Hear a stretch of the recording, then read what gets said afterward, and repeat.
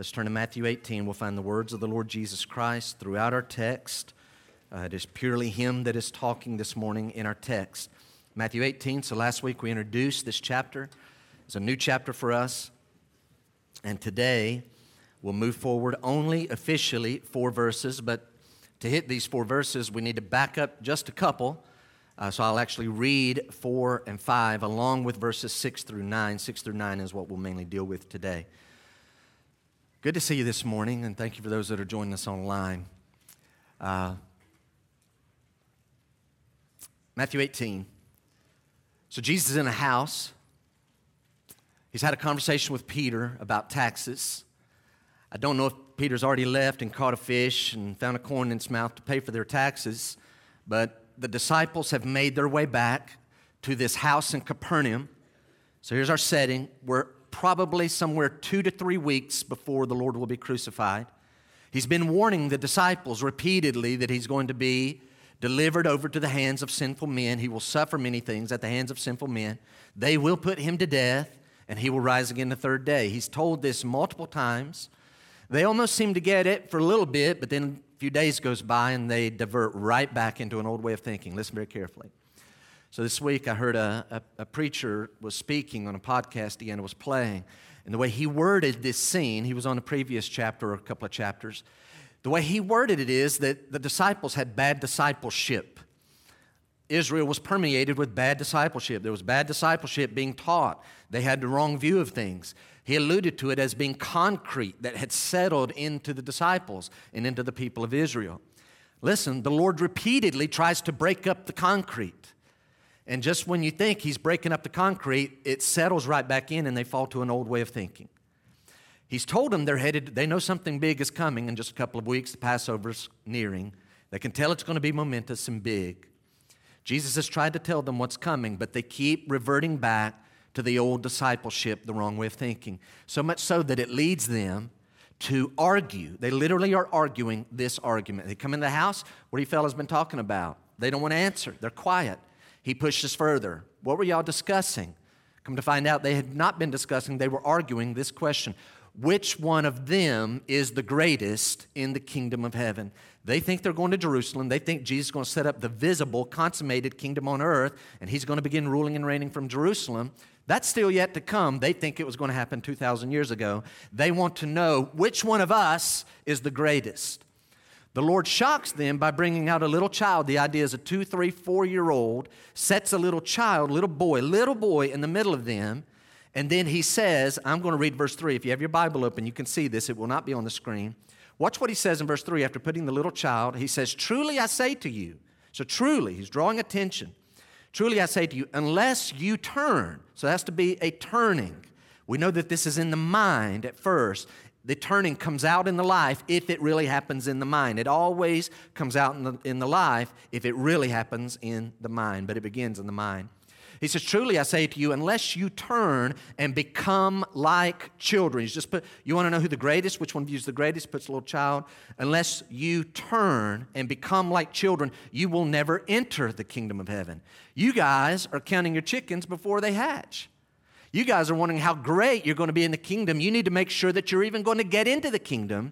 And He says the way to do that is to become like children. Last week, we had to ask a question. What does becoming like children mean? Because Jesus does not tell us what it means. So I offered to you confidently what I think at least 2 things are that we have to become like children. Do you remember what those are? You don't have to answer out loud. Do you remember what is it about a child that to even enter the future kingdom of God that you must become like a little child in this way? Well, we know they're not innocent. He's not saying become innocent. So here's what we concluded. You must reach a point where you believe, children believe what their parents say. And so if you want to go to heaven, you have to believe what our Heavenly Father says about how to get into the kingdom.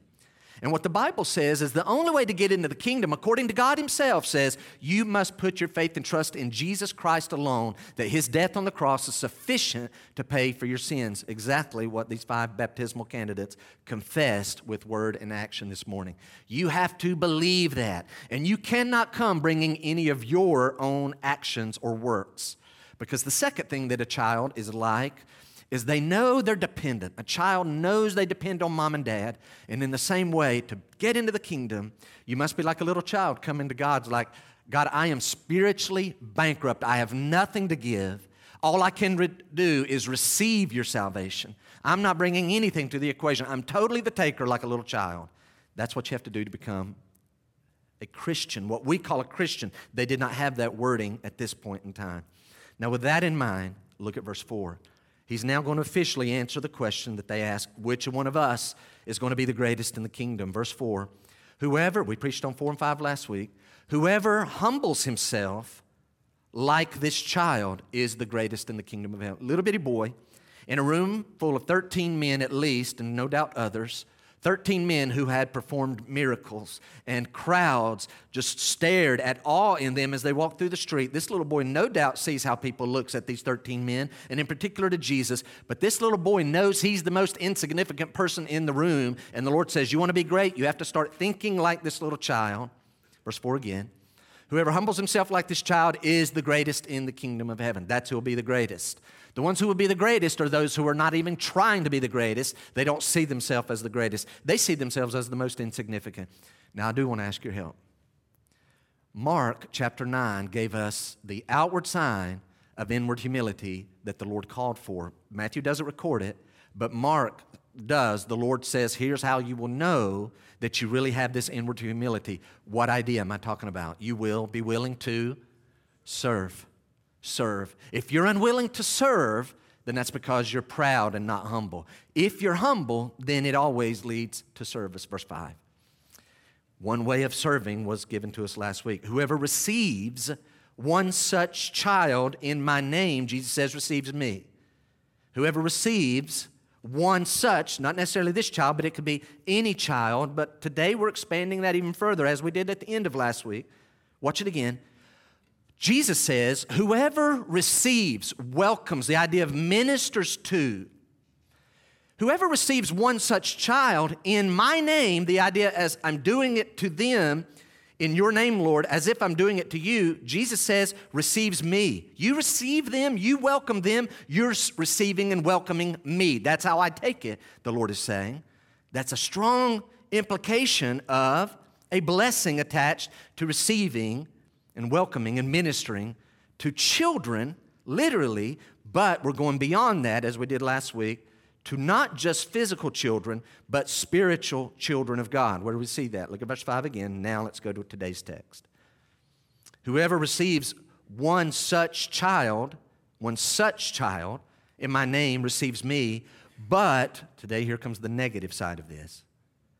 Whoever causes, hear the Lord's words, whoever causes one of these little ones who believe in me. Listen, not all little children believe in Christ. So we know he's now moved beyond literal little children.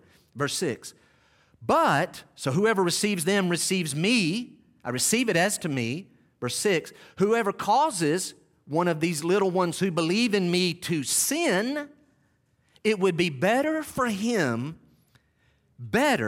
there's 6a is causing one of these little ones who believe in Jesus to sin, causing them to sin. There's 6a.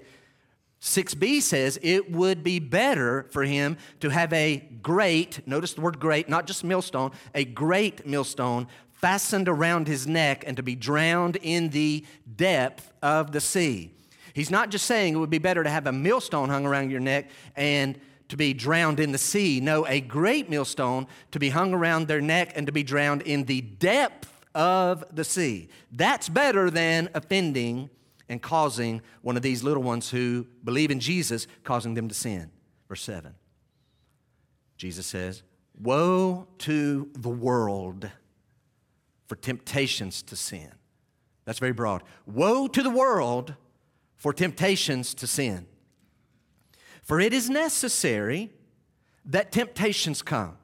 It is necessary that temptations come. But, did you catch it? Watch this. Woe to the world for temptations to sin, for it is necessary that temptations come. But woe to the one by whom the temptation comes. Woe to the world, but woe to the one by whom the temptations come. And then he gets it personal to all of us. And if your hand or your foot causes you to sin, this is the running theme. You better not cause one of these little ones who trust me to sin. Now, verse 8, if your hand, personal to ourselves, if your hand or your foot causes you to sin, cut it off and throw it away. Cut it off. Throw it away. Get rid of it.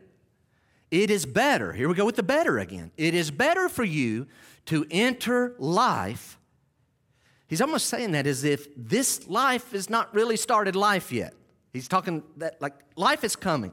It is better for you, this is the Lord saying this. Wake up, Jeff. Pay attention. It is better for you to enter life crippled and lame than with 2 hands and 2 feet to be thrown into the eternal fire. The Lord's words. And, not just hands and feet, if your eye causes you to sin, tear it out and throw it away. It is better for you to enter life with 1 eye than with 2 eyes to be thrown into the hell, we just heard the eternal hell, than to be thrown into the hell of fire. Notice with me 3 things this morning. Number 1, refuse to be a source of temptation. This is what the Lord is trying to tell us. Listen, so He's talking to you. You this morning, everyone that is listening to this, and myself, the Lord is challenging us. Refuse, make up your mind this morning that you will refuse to be a source of temptation. So who is He talking about? A source of temptation to who? Verse number 6 says, but whoever causes one of these little ones who believe in me. So what does that mean? He's no longer talking about just little children. He's now talking about people, here's the word we now use, they didn't use it then, Christians of any age. The Lord is saying, do not cause one of these little ones of any age. This is a person who is now a spiritual child of God because they made themselves, they took an attitude of like a literal child. I'm the dependent one. I don't have anything to bring for salvation. I just have to receive. I can only receive your grace. You do all the saving. But I believe in what you said about salvation. I'm trusting Jesus' death as sufficient for me. When a person becomes humble like that, like a little child, then they become the spiritual child of God. And God says, Jesus says, anyone who offends them and causes them to sin, it would be better for them than if they were to have a large, great millstone hung around their neck and to be cast into the sea. What's Jesus teaching? Glance very quickly. Look at verse 5. Whoever receives one such child in my name receives me. Do you see that? Everybody see that? You receive them, it counts as if you did it for me. But then verse 6, whoever causes one of these little ones who believe in me to sin, then it would be better for this to happen. That's telling me there's a dynamic that runs all through the New Testament, and it's this. Jesus is so close to those who put their faith in Him that if another person does something good for someone who trusts Jesus, then the Lord counts the good thing that the other person did as if they did it to Him. And last week, I read that as if there's a blessing attached. And here's why that means a lot. Because the one that you're blessing, that He receives blessing this person as if you're blessing him and receiving and welcoming him, that person has all the resources in the universe. And He's saying, I'm watching and keeping tabs. You receive and welcome these little ones, you're receiving and welcoming me. But He also says, if anyone over here harms one of mine, then I take it as if you're harming me. And again, not only does He have all resources, He is the Almighty, and that's not the person you want to be offending. So that's our lesson for like over half of this message, is refuse to be a source of temptation. Saul of Tarsus is on the road to Damascus, and Jesus invades him and reveals Himself, knocks him off his animal. He blinds him for 3 days. He asks him a question. What was that question? Say it loudly if you know it. Saul, Saul, why are you persecuting me? He was on his way to go persecute Christians. Remember, watch, the Lord is so closely connected to those who put their faith in Him that anything done to them is done to Him. And the Lord says, Saul, why are you persecuting me? Saul may have been thinking, I'm not persecuted. Yes, you are. You've persecuted me. So listen carefully. Beware harming one of God's children. You say, I am one of God's children. I don't care who you are. Beware harming one of God's children. When you cause one of God's children to sin, you are harming them. You say, they're committing the sin, but if you're throwing a stumbling block by your life and actions and words that's helping them to trip up and fall, that's the idea of temptations here. If you're helping cause them to sin, then the Lord is also going to hold, they're responsible, but He's also going to hold you and I responsible for us causing them to sin. Do not cause them to sin. Because, you say, how's that harming them? Because sin creates a distance between them and their Lord's fellowship. A Christian can never lose their salvation. They'll never lose their relationship with God. But sin does cause us to have a strained and distant fellowship, and so sin harms us. Don't harm God's people by causing them to sin. Look at verse 7. Verse number 7. Woe to the world for temptations to sin. Woe to the world for temptations. The idea of temptations is what I just gave. It's to put a stumbling block. I want to borrow, I don't see one somewhere. I thought we have, they're all cleaned up. I want you just to imagine for a moment. I'm probably off camera, which is fine. What if this just sat here all the time? And I come up here every week and I trying to preach and don't be a stumbling block. Don't put something in the way of other people. Get it out of the way. Don't you be the one that is causing, somebody's going to get really mad because I just took their spot. It's all right. Don't be the one who's causing other people to trip up. Woe to the world for sin. Listen, the word woe means judgment is coming. Jesus is saying to the world as a whole, judgment is coming. The Lord of the universe is saying the day's going to come, I'm going to judge this world. I'm going to judge the world. But it goes further than that. Look at verse 7. Woe to the world for temptations to sin. You keep causing sin. Then he says, for it is necessary that temptations come. But woe to the one by whom the temptations come. One more time. For it is necessary that temptations come. I wrestled with that a little bit, and finally I read something that kind of caused that to come alive to me. So I want you to insert this word in the idea of necessary. So woe to the world for temptations to sin. The world is a place of stumbling block. The world is a place of temptation for God's people. Can we just acknowledge that right out of the gate? This world is a hard place to live because it's constantly trying to tempt us toward materialism. It's drawing you. More things. You need more and more things. Discontent. Don't be happy with the things you have. You need more things. Some people literally go to school to get a degree in how to market to us so that we'll not be happy with the things we have. We need more things. This world is constantly tempting and trying to throw a stumbling block to us. You should be afraid, and you should be filled with anxiety. Fear and anxiety are sin. It's throwing sin and stumbling blocks before us. And the Lord is saying, woe to this world. It's constantly trying to reach out. Lust. It wants us to lust after things that are not ours to have. It wants to have lust of the heart that carries out into action. The world is constantly appealing and tempting and throwing a stumbling block before us. But the Lord says, it is necessary. It is inevitable. That's the idea. It is necessary means that this world is inevitably a source of temptation for those of us who try to live godly. But notice the rest of the verse quickly. Look at the verse 7. For it is necessary that temptations come. In other words, this world is an ungodly place. It is going to be a source of temptation for Christians as long as we're here in this form of this world because it is a fallen world. It is necessary. It is inevitable that it's going to be that way. But woe to the one. If you're taking notes, write this down. This world is inevitably a source of temptation for those who try to live godly, yet that inevitability of the world as a whole does not lessen the responsibility of individual people who cause the temptations. The world's going to be a place of temptation, but that does not lessen the responsibility of each individual person. In my mind, I'm picturing a riot that is taking place. I want you to think of this. Picture a riot because about a year ago we saw lots of this happening. Remember that?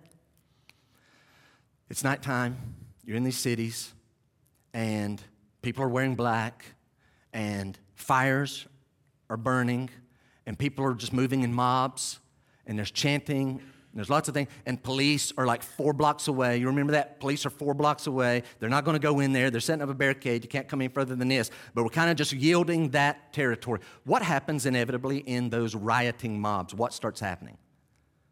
Starts with an L. Looting, inevitably. I want you to picture if you're in this mob that is out of control and all of a sudden storefronts and glass start breaking and people are running in and they're grabbing clothes and shoes and electronics and jewelry. What may run through your mind at that point is this thought, very logical. Somebody's going to steal all this stuff. Might as well be me. Now, I'm not a thief. I don't want you to think about me as a thief, but somebody's getting all this stuff. This place is getting wiped out tonight, so it's going to get stolen, might as well be me. You know what the Lord's saying in this passage? What will not hold up on the day of judgment is, Lord, the world is a place of temptation. It was inevitable. So I just couldn't help it. Everyone was doing it. The Lord's answer is, that will not fly. That is not an acceptable answer. The Lord's saying, you, each individual, I know what you've done, I see what you've done, and I'm going to judge you for what you have done. So the world, yes, will be judged as a whole. But the way the Lord judges the world is by judging individuals for what they've done themselves and for how they have tempted Christians to sin. Write this thought down. I did not put this in our text to run to. If you want to write out to the side, 1 Thessalonians chapter 4, I'll just generically give you the following note. Christians, I'm talking to us for a moment. Because you say, what's verse 6? Who is it talking to? It says, but whoever, that's broad, whoever causes one of these little ones to believe in me to sin, then it would be better for this to happen. Whoever. So the New Testament warns us Christians not to defraud each other, not to defraud each other. To defraud means don't take advantage of one another. Do not exploit one another. And particularly in the setting there in 1 Thessalonians chapter 4, verse 5, before and after, a lot of sexual sin is being played into. Thessalonica was a very sexually perverted city in that day. And so Paul is writing to these new Christians, do not defraud your brothers and sisters. You say, what does that mean? Don't defraud them, exploit, take advantage, pull them down, throw a stumbling block in their way by stirring up wrong emotions on the inside, by stirring up sin within a Christian. So ladies and gentlemen, whether you're a Christian or not a Christian, do not throw stumbling blocks and stir up sin within God's people. If you do, the Lord is watching and you will be judged for it. Don't do that. Do not let yourself be a source of temptation. Before we move to our second point this morning, can I flesh that out for a moment? I'm going to give you 9 things. I'll hit them quickly. I want you to just think about this. We as brothers and sisters in Christ are not to defraud one another. We're not to stir up sin within one another. I'm going to give you 9, but we literally could have 25. If we were to just sit, you guys could add many, many more. Here's one. In Anderson County this morning, there are many people who are alcoholics. They're drunks. That's the old way of saying it. They're alcoholics. Someone introduced them to alcohol. You know what this means? Don't you be the one who introduces anyone else by your words or by your actions or by your lifestyle that introduces someone to drinking and they end up becoming a drunk.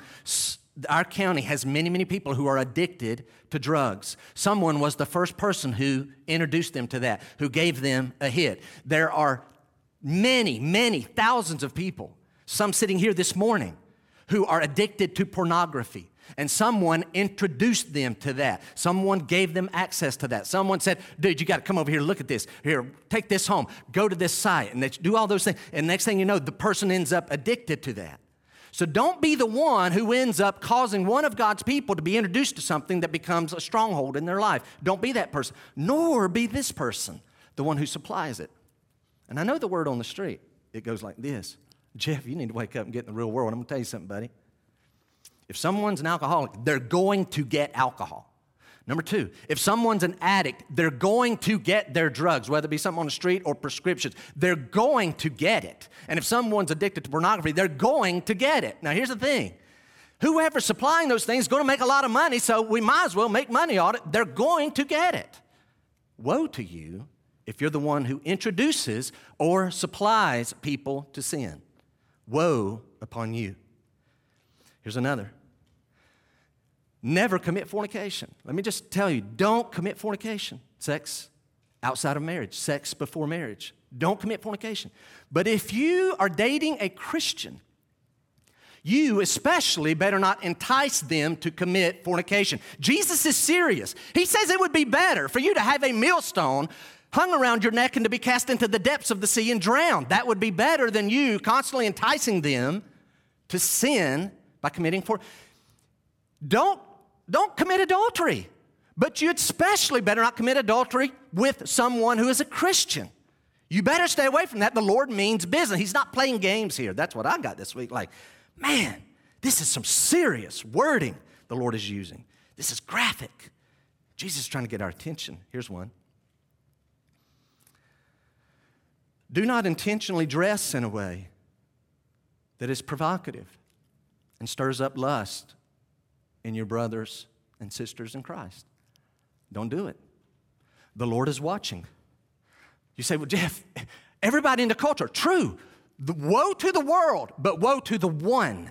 Don't be the one. Don't take the attitude, somebody's going to steal all this stuff anyway. I'm just going to go get a few things. Don't let it be you. Don't let it be you. This is one of those Sundays where we preach on sin. And they're not, usually don't make people feel great. He sees what you're wearing, he knows what's in your heart, and he knows the damage you're doing, whether you know it or not. Don't be that person. Don't you be them. Somebody's going to be that. Don't let it be you. Here's one. Don't use words that you know stir up fear and discontent and anxiety. Bragging all that you have so that everybody around you feels terrible for what they don't have. Don't let that be you. Give thanks for what the Lord's given you. But don't come across that. Don't let your words cause anxiety and fear. Don't be that person. In spoken word, here's one. In print, don't be the person who puts social media posts that also constantly, there's some people who just like, and I'm not even in the world. I praise God that I'm so slow and have so little time. I don't have time to be on social media. It's like a good thing for me. It would probably be a trap and it would be terrible. And I'd end up coming unprepared, and you guys would be really happy because my hour and 8-minute sermons would become 23-minute sermons. You'd probably love that, but some people just put these posts, and all it does is stirs up anxiety or unrighteous anger. Don't let that be you. Don't be that person. Don't encourage a believer to cheat or to lie on their taxes. Hey, I found a loophole. This will work. You ought to try it. Don't be the person who encourages believers to steal, literally by taking or by stealing time. Most places have the person on the job site that when the manager or supervisor or the boss isn't there, they're going to let everybody know. Hey, they're gone. She's not here. He's not coming in. He won't be here till after lunch. AKA, chill, because I'm going to do it, and I really appreciate it if you would do it, because if you're out there working like normal, then I'm going to feel guilty. I'd really like you to kind of tone it down like me because the boss isn't here today. Don't be the person who leads other people to sin. I'm thinking of R.C. Sproul, and he talked about this idea, and I think I forgot to put it up there earlier. I apologize. The idea of temptations means to intentionally set a trap. Did y'all take that note earlier? Thankfully, they were covering my bases there. It means to intentionally set a trap. Sproul offered 2 examples of that. He says when you go to Europe, and some of you know exactly what he's talking about, there's a dynamic if you're in a large crowd and you're out on the streets, you better be careful about something that goes on a lot, especially, he says, if you're in Eastern Europe. Does anybody know the dynamic that he's talking about? If you're in Eastern Europe and you're out in large crowds, you better kind of be aware that this crime takes place. What is it? Pickpocketing. So he looked a little deeper into that, and you know what he found out? A lot of it that happens is little children, little bitty kids. And you know who teaches them? Their mom and their dad. Their mom and dad train little children, literally what verse 6 says not to do. Their mom and dad are teaching them, perfecting them, making them expert pickpockets so they can go out and steal. So the child is stealing, and the child will have to answer for that, but literally they are led into it by their parents. Here's another one he gave. Sproul talks about when he was at a church in Cincinnati on staff in his earlier ministry. He's on staff, and part of his duties was to have a young adults Sunday school. And he went in there one morning, a Sunday morning, and one of the young adults, college age, asked about the reliability of the New Testament. So he answered the question. A couple weeks later, another one of the young students asked about the reliability of the text behind the New Testament. So he answered it again. A few weeks later goes by, there's another student comes in and wants to know, is the New Testament reliable? So he answered it again. And finally, he's like, wait, what is going on? He found out that all three of them went to the University of Cincinnati, and apparently they all had the same professor who made it his business to go out of his way to tear down the reliability of the New Testament and to tear down people's faith in God. And by doing so, he was harming young, weak, new in the faith Christians. Can I just tell you, the tone of this text is that hell will be especially hot for those who teach in such a way as to tear down God's people's faith in the Word of God and in God. Don't ever let that be you. And by God's grace, I never want to be the person I want to be the person who teaches in a way that our faith is built up in God, not in a way that's torn down. A couple more. Some new Christian, young Christian, they're zealous. They want to take a step for God. Don't you be the one who comes and throws cold water on it because you're apathetic and they're zealous. They want to do something. They want to take a step and you, no, whoa, here's what you need to do. Don't be that person. You're harming them. You're leading them to sin by disobeying God. And then one more that we talked about a couple of weeks ago, literally 2 weeks ago. Christians, never be the one who insists on living out your liberty in Christ. You say, Jeff, it's our liberty in Christ. There's nothing wrong with this activity. We could go into all of those things that fits. Don't be the Christian who lives out your liberty in Christ in such a way that you know causes a younger, newer, weaker Christian to commit sin because they do the same thing that you're doing, but in their mind, they've always thought it was sin, but you doing it's kind of giving them confidence to commit sin against their own conscience. For them, it is sin. For you, it may not be sin. You remember what we said? Jesus went out of his way not to cause he went out of his way to do what he didn't have to do to not cause other people to commit acts of sin. As the Son of God, he did not have to pay the what? Y'all help me. He didn't have to pay the what? He don't have to pay the temple tax. This is his Father's house. So God put a tax on the Jews 20 years old and up in the land. They have to pay a tax every year for this amount of money. Jesus is the Son. Sons are exempt from taxes. I don't have to pay it. Jesus paid the temple tax so that no one who was supposed to pay it, for them it would be sin not to pay it. He pays it, not because he has to, but so that they cannot use him as an excuse not to pay the tax. For them it would be sin. For him, it was not. What does he do? He goes the extra mile because he loves people more than his own freedom. Write this note down before we go to the second thought this morning. Whoever, in verse 6, you see that? But whoever causes one of these little ones who believe in me to sin. Who is the whoever? I'm going to offer to you that whoever includes the saved and the unsaved. Whoever includes the saved and the unsaved. Well, hold that note. Thank you. Don't put it up just yet. You can start writing it. It includes the saved and the unsaved. Now, catch what Jesus is saying to saved and unsaved. If you're going to live a life that leads God's people into sin, it would be better for you that a millstone is hung around your neck and you drowned in the depth of the sea. That would be better. Notice he's not saying, if you're going to lead God's people into sin, listen, he's not saying it would be better that you just go ahead and die. That's not what he's saying. He's saying it would be better for you to go ahead and die a horrible, terrifying death than live a life that leads God's people into sin. And so write this down. Even a saved person who chooses to live a sinful life that leads other people into sin is better off dead. You're like, Jeff, now that's the strangest note in the county this morning. That probably is. But that's what the text is teaching us. Jesus is saying 6b is better than 6a. Literally, a Christian who's choosing just going to live a sinful life, you are better off dead than continuing to live in this world with a sinful life. Number 2 this morning. Write this thought. It's verse 8 and 9. Ruthlessly remove your own temptations. Don't be a source of temptation to others.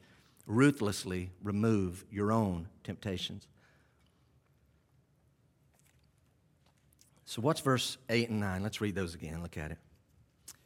And if your hand or your foot causes you to sin, cut it off and throw it away. It's better for you to enter life crippled or lame than with 2 hands or 2 feet to be thrown into the eternal fire. And if your eye causes you to sin, tear it out and throw it away. It is better for you to enter life with 1 eye than with 2 eyes to be thrown into the hell of fire. So right out of the gate, I need you to get personally engaged. Here's the thought. These 2 verses speak of the ruthlessness with which we need to come against any sin that is trying to rule over us. This shows the ruthlessness that we have to go after any kind of sin that's trying to rule over us. So here's what I need you to do.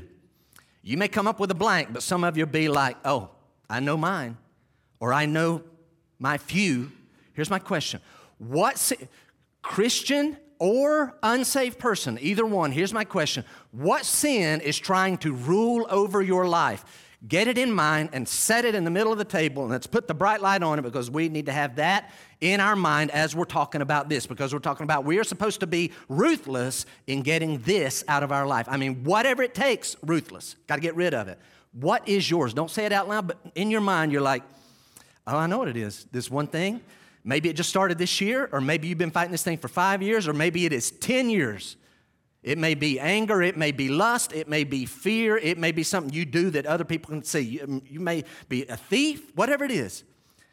Put that under the light, or you may say, wow, I'm kind of got 2 or 3 of those things, or you know what yours is. Bring it out.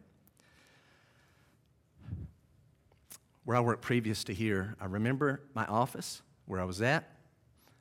I remember which of the offices that it was. I remember that it was the day before Thanksgiving, and I've shared this before. I'll not give as many details.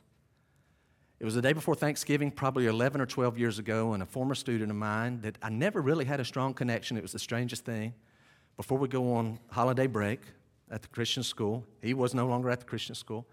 He came and sat in my office, and we started talking about his soul. He was worried about his soul. And I'm going to tell you, I sat there and watched conviction. I mean, this young man, early 20s, was just under conviction. I mean, his head was down, and he'd look up, and there was a battle raging. And the more we talked, the deeper the conviction, man. He was just being drawn to Christ, but he wouldn't do it. Finally hit the point, and I'm like, so-and-so, what's holding you back? And he didn't know how to word it. I said, finally, is there some sin that you have in your life? And he realized, absolutely, there's a sin, 2 of them, in fact, that were in his life that he did not want to give up. And he knows to come to Christ, he's to repent of his sin and forsake them and not like bring them in. And he was battling and say, what were those 2 sins? The way he worded it was women and drinking. That's what he called it. I said, what are they? I said, let's identify them so at least know what we're talking about. And he's just kind of leaning sideways, and he just kind of, women. I said, is that it? And drinking. What he means is he liked to commit fornication, apparently with 2 or 3 different girls. And he didn't mean drinking, he means he likes to get drunk. And he wrestled, and he did not want to give him up.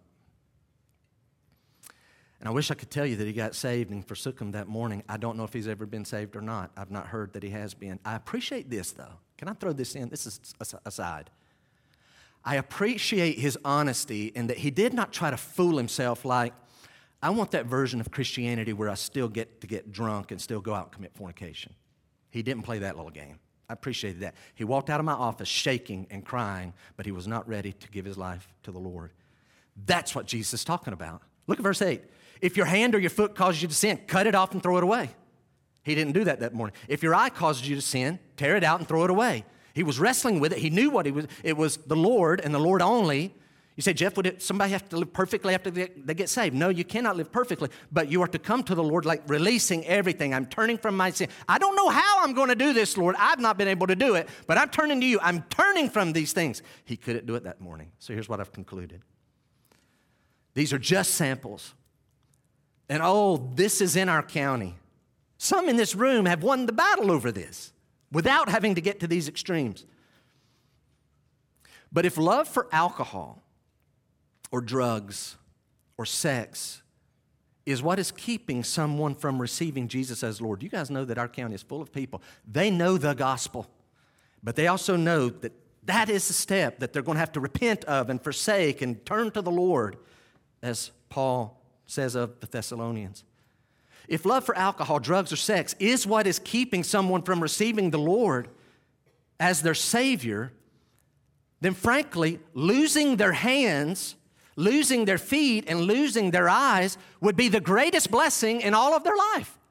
Because if you lose your hands, then you can't drink what's going to get you drunk unless someone else supplies it for you. Everyone who loves you should say, I'm not doing that for you. Why do you keep doing it? I can't help it. What if their hands are gone? That'd be a blessing. What if their feet are gone? Then they can't go to the place that would supply that. They can't go to the house of whoredoms or to the place of the forbidden lust. Or if their eyes are gone, they can't see the object of their forbidden lust. That's like the best thing ever. If that's what it took so that they would eventually go, now I am ready to receive Jesus as my Savior. My hands and my feet and my eyes are gone. The sins that I used to love doing, they don't appeal. I can't do them anymore. I'm ready. Is the point of this text that that's what the Lord wants it to take? No. Write down Wiersbe's words. So the Lord is using hyperbole. He's not being literal in these steps. He's using hyperbolic language to make a strong point, and it is a strong point. Wiersbe offers the following.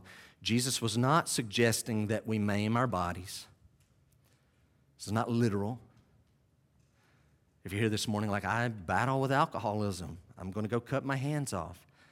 That's not going to fix the problem. Why? Because Wiersbe is correct. He says Jesus was not suggesting that we maim our bodies, for harming our physical bodies can never change the spiritual condition of our hearts. Rather, Jesus is instructing us to perform spiritual surgery on ourselves and remove whatever it is that causes us to stumble. That's what the Lord's calling us to. After you've written that note, take your Bible, look at verse 8, because I'm noticing two principles at verse 8a and verse 9a. There's two. It's one principle. It's just stated slightly different in each one. Try to really ask yourself, what is the timeless principle? Verse 8a, what is the timeless principle? And if your hand or your foot causes you to sin, cut it off and throw it away. Verse 9a, if your eye causes you to sin, tear it out and throw it away. If your hand or foot, or if your eye, cut it off, tear it out, throw it away. Here's the lesson.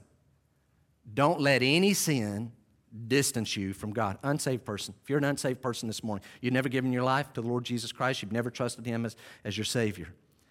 If it's because of some sin, then you're letting that sin create distance, eternal distance between you and the Lord Jesus. If you're a Christian and you're battling some specific sin and it's still, you're letting it have victory over you, then you're letting it cause distance between you and the Savior. Now, the verse 8b, do you see that? 8b applies it very specifically to unsaved people because it talks about the eternal hell. Verse 9b applies it to unsaved people because it talks about the hell of fire. But the principle applies to both. So I'm going to give you a series of things that are actually a repeat from Matthew 5 in the Sermon on the Mount, where Jesus says almost the same thing as he says here in verses 8 and 9. I went back and I looked at that and I thought, you know what, Jeff? I hate to repeat the same things and you guys don't think I'm lazy, but at the end of the day, I'm like, those literally are the 5 steps that help people have victory over sin, and it applies to Christians. So before I give them, let's get it right in our mind. You ready? An unsaved person is not ready to apply these 5 steps. An unsaved person needs to just forsake of their sin, literally with an attitude of like, Lord, I don't know how I'm going to get victory over these things, whether it be women and drinking or drugs or greed or whatever it is, anger, whatever it is that's keeping you back. And this person just comes to the Lord like, I have no idea. All I know is I'm spiritually bankrupt. You're going to have to do something. I've never been able to do it. And then when they become a born-again believer, true Christian, then they could apply these 5 proven strategies for a Christian to have victory. Is your sin that you're battling, is it under the light? Do you have it there? Keep it in mind, and let's go after it. You say, Jeff, is there any hope for me? I'm a Christian, but this thing's been whipping me for years. Yes, there is. 5 things. Write them down. Number 1, feed your spirit. How do I get victory? Feed your spirit. What does that mean? Look at Psalm 119. Actually, it'll be on the screen. You're writing down that note. Feed your spirit. If you're a Christian, feed your spirit. The psalmist says in Psalm 119, how can a young man keep his way pure? How can a young man keep his way pure? I want to keep it pure. How can I do that? I'm struggling to do that. The Bible says by guarding it, guarding your way, your life, by guarding it according to your word. You see that? Then he says, with my whole heart I seek you. You have to do this. If you want to have a clean life, to keep your life pure, you must guard your life according to God's word, and you must with your whole heart seek him. With my whole heart I seek you. Like you, Lord, will get my full attention. And then he says, let me not wander from your commandments. How can I have victory in my life over this specific sin? Verse 11, I have stored up your word in my heart that I might not sin against you. So here's the idea. You must spend daily time with the Lord. You say, Jeff, how can I get victory? If you're getting whipped, it's because your soul, your spirit is weak. You say, Jeff, why couldn't an unsaved person do this? You have a body, a soul, and a spirit.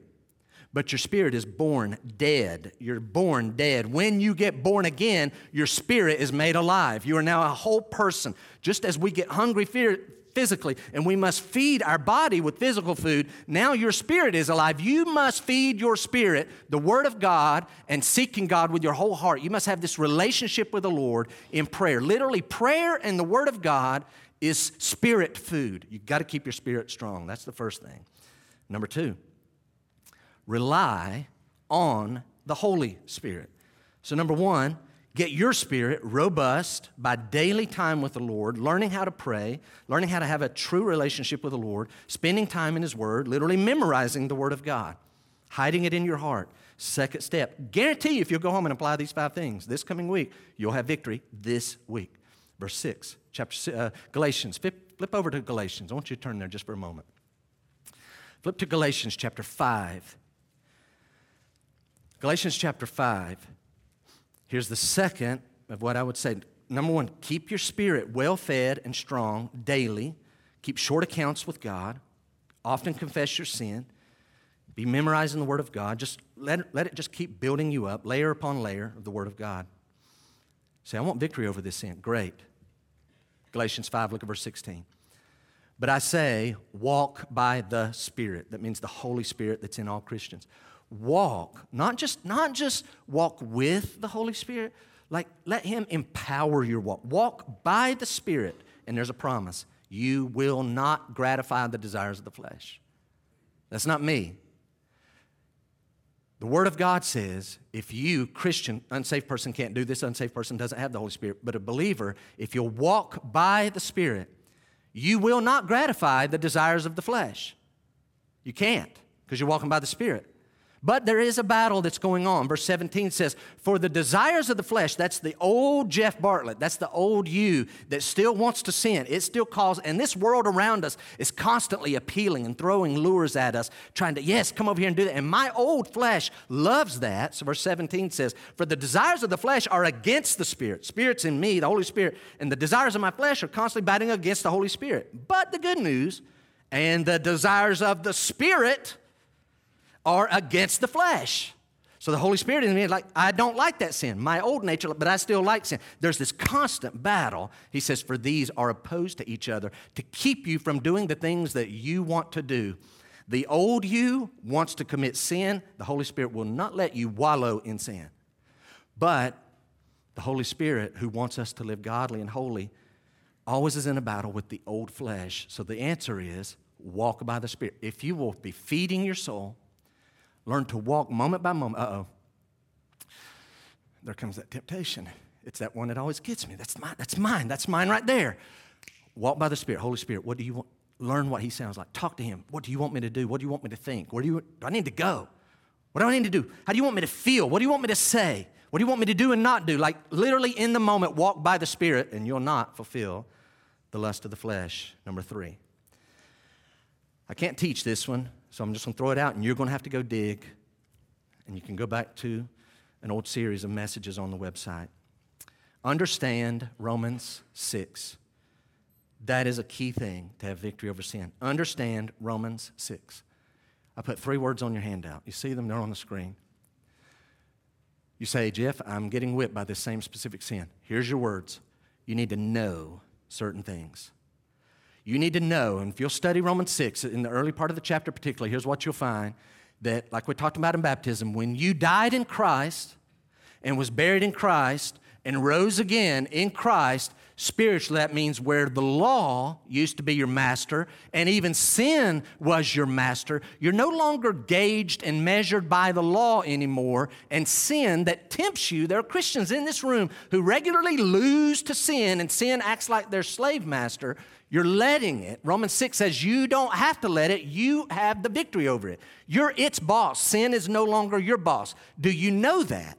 Second word is consider. You can have all the knowledge in the world. You can have all the knowledge you want. But if in the moment of temptation, you don't stop and consider it to be so, you're not my boss. Literally, I tell people, talk to your sin. You're not my boss. I don't have to do that. Before I had to obey you, now I do not. You must consider it to be so. And then the third is, be so busy. You say, mine's my eyes. That's my problem, is my eyes. Be so busy presenting your eyes as instruments of righteousness that you don't have time to give them as instruments of unrighteousness. The fourth thing, arm yourself with specific scriptures. Arm yourself with specific scriptures. I often quote Rand Hummel here, and I'm going to shorten his quote that I've used several times, but please hear it. In multiple books that he's written, he has the same opening, and I'm condensing it and leaving a few words out for effect. He's so right when he offers the following. He has books on anger and fear and lust. He says meditation is essential for anyone who desires to stay pure. He says many of the passages that deal with sins we've read. We've read them, but we've not thought about them in a way that impacts our hearts. This is such a key line. What God has already given us in His written word are the very words He would speak to us if we were in a one-on-one counseling situation. Oh, if I could just have Jesus, if I could just meet with Jesus just once a week and have Him be my counselor, I think I could get victory over this sin. Hummel's right. The words he has in here are the same words that he was used in a one-on-one situation. Learn those words. Learn the specific passages that go with the specific temptation that you are dealing with. They're in the Word of God. Learn them, rehearse them, bring them forward. Arm yourself with specific scriptures. And then lastly of this list is learn to identify and remove your triggers. And that takes us back to Matthew 18. Learn to identify and remove your triggers. Matthew 18, look back at verse 8. If your hand causes you to sin, what does that stand for? That stands for something. Your hand stands for something that you what? Simple, two letters. Something that you do. If your hand causes you to sin, oh, my hand represents something that I do. And then he says, if your foot causes you to sin, my foot represents somewhere you go. That's somewhere I go. So I need to be paying attention. Is there something I do? Is there somewhere I go? And then he says, if your eye, well, that means something or someone that you, is there something or someone that you see that all the time leads you into sin? Is there somewhere that you go that regularly leads you into sin? And is there something that you regularly do that leads you into sin? Take this note. Verses 8 and 9, these verses call for us to be aware of the things in our life that regularly trip us up. Be aware of the things in our life. Again, a while ago, I used this stand, and it was in the way. If I preached up here week after week after week, and that thing was always in the way, then I need to have some sense. I need this thing is in the way. I got to move it out of the way. It is a stumbling block to me. Continue. These verses call for us to be aware of the things in our life that regularly trip us up to sin. There's a key line. We rarely go from spiritual, walking with the Lord, to carnal in one step. Rarely do we go from spiritual to carnal, one step. And I was walking with the Lord, and then bam, just fell right into sin. Rarely does that happen. Bill Perkins writes the following. He says, a ritual is a practice or pattern of behavior regularly performed in a set manner. This is what you need to watch for. A ritual is a practice or pattern of behavior regularly performed in a set manner. He writes, we tend to ritualize those behaviors that excite us. And writing to men in a book of, I think it's called 6 Battles Every Man Must Win, he says, nothing is more important for a man who wants to win the battle for his heart than identifying the rituals that precede an episode of acting out sin. So your sin that you battle with, some of you are like, I don't have one, but most of you are like, oh, I've got it under the lamp. Here's the question. What specific acts typically precede you committing that sin? What specific things? You see, your ritual, your pattern, your trigger may be, if you look at your life and observe, it may be this simple. Here's what I found out. When that person is near, that's when I sin. Or when that person is gone, when that person or those people are gone, I fall into sin. That's a lot of young people. Mom and dad are gone, that's when they fall into sin. For some people, it's like when that person's near, I fall into sin. It may be this. There's a certain place that you go. It's just inevitable. Like, that's where it happens, right there, all the time. Can you avoid that place? Is it a certain time of the day? Is it a certain activity that may even seem so insignificant? It's like just part of the day. You have to do this. But is there something that you're like, I'm noticing now when I do that activity, which of itself is not sinful, before long I'm committing the sin. Then you need to be aware that you're heading into the activity and have your guard up, walking by the Spirit, feeding, quoting specific passages. Identify the rituals. Here's the last thought I want you to write for the second point. It's going to be the simplest note you've ever read. And you're going to say, Jeff, that's ridiculous. Simplest note you're going to take in months, but very few people want to do it. Here it is. If you know something in your life regularly causes you to sin, then get rid of it. Even if it seems important. Is that the simplest thing in the world? You say, Jeff, what you got for us this morning? Here's what I've got. Ruthlessly go after your own sin. Don't be a stumbling block to other people. Don't be a source of temptation. When it comes to your own sin, ruthlessly get it out. Like, spell it down more clear. If you, as you're observing, this is calling us to observe, as you're looking at your life, if you know something in your life regularly causes you to sin, then get rid of it, even if it seems important. If there's somebody may have to do this, you're like, Jeff, I've narrowed it down. It's my job. There's some people's job calls them to sin. Their job calls them sin. You need to get a different job. I got to pay the bill. Get a different job. Ruthlessly. As Wiersbe says, don't taper off, cut off. You have to get a different job. It may be this person that you date. It isn't working. And if this person that you're dating just constantly leads you into sin, then you need to stop dating that person. You may have a person you think, we're friends. We got a lot in common. But if they lead you, being around them leads you into sin, they're not your friend. And of course, the big one is technology. If something is in your life and it regularly causes you to sin, get rid of it, even if it seems important. Many people think you just can't have a full life in 2021 and not have large doses of technology. Is that true? I would say no, it is not true. Jeff, are you preaching against technology? I'm not preaching against technology. I'm saying there may be some people here this morning or listening who you cannot have an abundant Christian life with large doses of technology or with any doses of technology in the right form. You say, Jeff, what do you mean? It could be as simple as cable television. Can I narrow it down? It could be as simple as cable television and a news channel that you watch. You need to be observant. I'm talking to people right now, and you're not going to like what I'm saying. But if you watch a news channel and 5 minutes in or 30 minutes in, or like some of you, it stays on so much, its emblem is literally sketched into your screen. When you try to go to another channel, that thing, its emblem is still on the screen very faintly.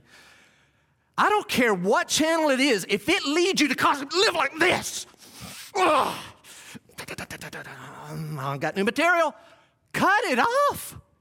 Get rid of it. Throw it away. Save that money. Save your time. No, but Jeff, I got to fight the battle. I got to stay informed. If it's leaving you anxious and sinfully angry, cut it off. Social media. If it leaves you jealous and angry and anxious, cut it off. If your little pastime is looking on YouTube and just surfing around, oh, what cute little videos. If it leads you to lust and anger and the list goes on, get rid of it. If Netflix, if you can't handle it and it leads you to lust and all the other things that I've just mentioned, cut it off. If having the internet at your disposal leaves you literally, financially, in debt because you can, look, I don't have to go out. They bring it right to my door. I can't pay my bills. Cut it off. Get rid of the technology. No, Jeff, you can't live in 2021 without yes, you can. You may not be able to live with it. Number 3. Lastly, and I'll go as fast as I can here. Vivid comparisons of now and eternity. That's what I'm looking at. Vivid comparisons of now and eternity. There's a comparison going on. And this is probably as important as the other two, if not more so. Look at verse 6. Verse 6 has gripped me this week. The Almighty, all-knowing God of the universe, the Lord Jesus Christ says, but whoever causes one of these little ones who believe in me to sin, it would be better for him to have a great millstone fastened around his neck and to be drowned in the depth of the sea. That's graphic. You ought to go home and read that verse and just slowly picture it. Don't just picture the final. Can we have that picture? Do we have the photo of... You say, what's this mean? Look at that. That's a millstone. That's a great millstone. The bottom part's called the lower rock of a millstone, and that the round one that's upright, that's an upper millstone. It's so heavy that this donkey has to turn it. So they'll throw the wheat in that trough, and they'll let that donkey go around and around, and the weight of that millstone will end up crushing the wheat, and eventually you can make flour. I don't know how the whole process, that's the idea that the Lord has in mind. So I want you to go home at some point today. Here's what the Lord's trying to get something across to us. I want you to picture not a little rowboat, because that would not handle that. You're talking about a kind of a boat that, guys, I'm telling you, you ought to go home and picture this. I don't have the words to do it. You have to feel it. Picture that right there on a fairly large boat of the ancient times. Let's say it has a crew of 20, 25 members, and they're rowing out. Maybe they have some sails, but they're rowing out into the Mediterranean Sea. And there's a man on board whose hands are tied and his feet are tied, and he is screaming and begging because he knows what's happening. As he's going, he's looking at the dark water of the Mediterranean Sea, and he knows he's headed to the depths. He is begging and pleading, please, I'll do anything. Please don't do this. And they just keep rowing out, and they're rowing out. And the guys on that side, and they're going, where are they going? They're going out to the deep. Do you know how deep the Mediterranean Sea is? 17,000 feet. 17,000 feet. They get to the depths of the sea. This man is strapped to that. And then these men start getting these poles, 1, 2, 3, and they push to the edge, and the boat starts leaning a little bit. The man is screaming, pleading, and eventually it goes over, and it's kapoosh. 17,000 feet. You say, how long? I don't know. I'm sure he doesn't drown. His lungs burst. His body's going to burst, and that's where his body's going to end up, at the bottom of the ocean. Jesus says 6B is better than 6A. Do not cause God's people to sin with your life. It'd be better to do that. Don't do it. Don't be that person. I had this note earlier. I'm going to give it to you again more forcefully. Actually, more informatively. Whoever causes one of these little ones who believe in me to sin, it would be better. I propose to you again that whoever refers to believers and unbelievers. And I read it over and over, and I was like, I'm missing something, and I think the Lord gave me some insight on this verse. Write this down. I believe it talks to believers and unbelievers alike because it subtly alludes to upcoming degrees of eternal reward and upcoming degrees of eternal punishment. That's why he says it's better for them to go ahead and die such a terrifying, horrifying death. I can think of a lot of ways to die that's a lot better than verse 6b. I do not want to die that way. I looked up 17,000 feet. A year and a half ago, I was in the Mediterranean Sea on a boat, and I looked at 17,000 feet, and I'm like, what in the world am I doing in the Mediterranean Sea? 17,000 feet? You kidding? There are people who have died. This was an ancient form of punishment. The Romans used it. The Jews never did. You say, Jeff, hold on, time out. What do you mean it's the Lord's alluding to upcoming degrees of reward and punishment? Pay attention. Please, I want you to, if you've not gotten anything I've said, I want you to get this. Let me just read it, but listen.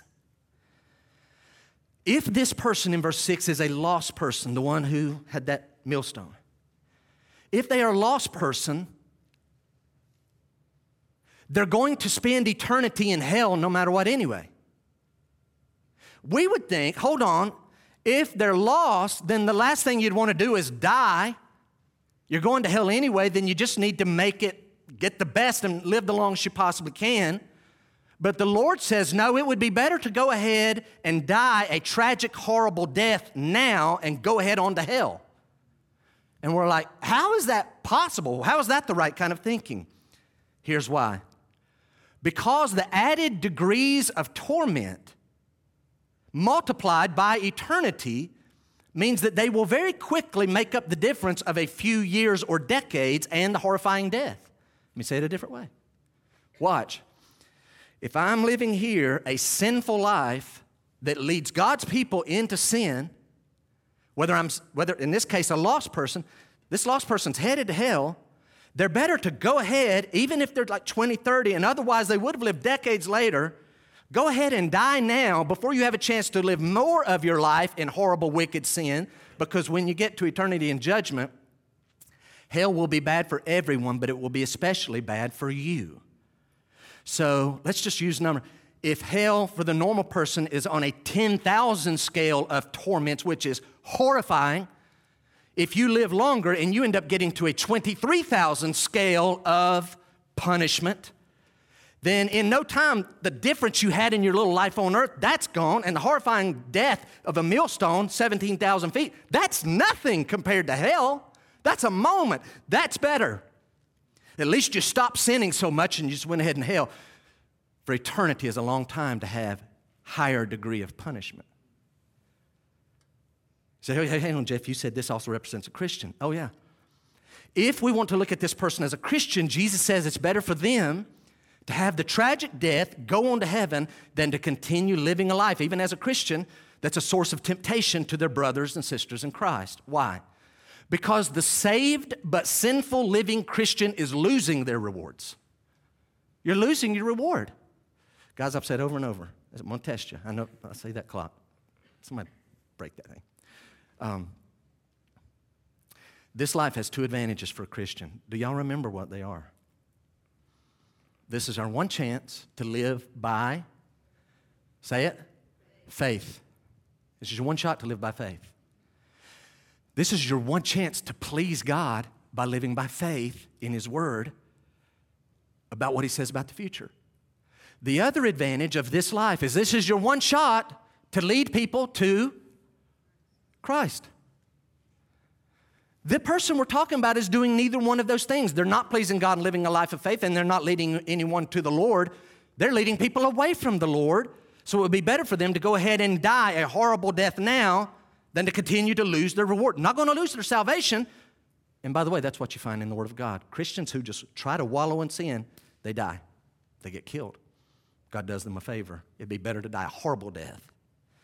Now close with these thoughts. None of us wants to live our life without our hands, without our feet, and without our eyes. None of us wants to die by being attached to a millstone and thrown into the depth of the sea. Listen carefully. Jesus promises you would rather have all of that happen than to live your life here leading other Christians into sin. And you especially would rather live all of those horrible things in this life than to die without Christ and go to hell for eternity. You would much rather do that. Ultimately, what Christ is telling us this morning is anything we think is catastrophic, it's the worst thing ever, is actually the best thing for us if that's what it takes to draw us to Christ and to get us closer to Him. I've said it many times. If someone gets cancer and their cancer wakes them up and makes them realize I'm dying, and it causes them to really listen to the gospel and believe in Jesus, cancer was the best thing for them. That's what this text is teaching. So Jeff, what you said a while ago, it's better for them to go ahead and die. No one better walk out of here and think some crazy thought, I guess the Lord's saying we should just commit suicide then. No, this is a plead. This is a warning and a sympathetic plea. Turn from your sin. Don't go commit suicide. Turn from your sin, live to the Lord, live by faith, please Him, and point people to Christ. Why is this important? Literally, I'm finishing with your last note from J.C. Ryle. He says, there is a place of unspeakable misery in the world to come, to which all who die impenitent and unbelieving must ultimately be consigned. You say, well, Jeff, I just don't believe in the hell stuff. He's correct when he writes your note. The same sure word which holds out heaven to all who repent and are converted declares plainly that there will be a hell for the ungodly. Oh, Jeff, you're not one of those Bible preachers that takes hell literally. Absolutely, I do. Why? The God of love and mercy is also a God of justice. He proved it. He gave us a little insight in the flood and in Sodom and Gomorrah. Guys, if God would do that against sin, you'd better know that He will do the other concerning eternal hell. And then to finish the quote, Ryle is so right. He says, let this sink in. No lips have ever spoken more clearly about hell as those of Christ Himself. Jesus talks more about hell than Paul, John, Peter combined. Jesus is uniquely qualified to talk and compare this life and the next life. And here's what I'll promise you. Every person who's in hell right now agrees with what Jesus is saying. They agree 100%. They know, the worst thing on earth is nothing compared to where they're at. They would love to be where someone listening right now, they would love to be where you're at because you have a chance. Maybe you're here, you're like, I'm wrestling with this certain sin. I don't know that I want to give it up. You would be better off giving that up and being plunged 17,000 feet into the water connected to a millstone with no hands and no feet, no eyes in this life. Forsake your sin and turn to Christ. That's the message. Would you bow your heads just for a moment? Heads bowed, eyes closed. I'm going to ask no one looking around, please, because I'm going to ask, how far do I need to go in this morning? I'm wondering, is there anyone this morning that has the courage to lift your hand if the following is true of you? So I'm going to ask you this question. Is there anyone here this morning that you're like that young man in his early 20s who was in my office and you're like, Jeff, I'll just shoot straight with you. I've heard the gospel over and over. I know that it's about putting my faith in Jesus, but I also know that if I do that, Jesus is going to come into my life and He's going to change it, and I'm not ready to give up some certain sin. I've struggled with that. I hear you. I hear other people. I know I need to. But to this day, I have yet to choose to put my faith in Christ and repent of my sin. Would you just be honest enough? And I want you to have courage enough to hold it up where I can see it. And if no one raised their hand, I see, amen, I see one. Anybody else? You're like, I have heard the gospel, but there's been a certain sin that has been holding me back, and because of that, I've been refusing to trust Jesus as my Savior. Anyone else? Would you raise your hand? If someone's watching online, then inwardly, if that's you, you need to be agreeing with this. Young man, would you like to talk with me, or would you like me to lead you right now? Heads bowed, eyes closed, no one looking around. Can we talk after church, or do you say, thank you? Christians, let me talk to you for a moment. Jesus teaches life in heaven is so far better than you think. Go ahead and live now like you'll be glad that you lived then. Christians, I'm going to invite you right now. You say, Jeff, I'm saved. I'm on my way to heaven. But there is something in my life, and I think I've been leading other Christians down the wrong road. And man, I don't want verse 6b. I want to turn. If that is you, identify the sin. And I'm going to invite you this week to really start investing in feeding your spirit and learning what it means to rely on the Holy Ghost. And I want to invite you, Start equipping yourself with an understanding of Romans 6 and specific passages of Scripture. But would you just look at your life and start seeing, where am I when this happens? What happens before my particular sin? What's the scene? Is there certain people around or gone? Do I need to make some tough decisions and cut off some things out of my life? I'm going to ask you to be ruthless in that. Don't let any sin allow. Cut it off. Cast it from you. Perform spiritual surgery with the help of the Holy Spirit. Graceview, let's close in prayer this morning. Father, Lord, this is not an easy passage. Your son's very graphic today, very graphic, very eye-opening. It's a slap in our face because we just live in life. Lord, I pray that you would wake us up, that we would not be ones that tempt your people to sin. Father, I pray that we would not be ones that allow any sin to keep us from you. No Christian doing that, but Lord, especially no unsaved person. Lord, may they not choose their sin. May they forsake it and run to Jesus. We know you save when we run to you. So Lord, I commit these, my brothers and sisters. Lord, I commit this young man. I pray that you will have perfect liberty in our speaking. Lord, would you give him faith? I pray, have your will there. Lord, anyone listening online, if they need to contact us, may they do that as well. We pray it in Christ's name. Amen. Amen. Thank you for coming.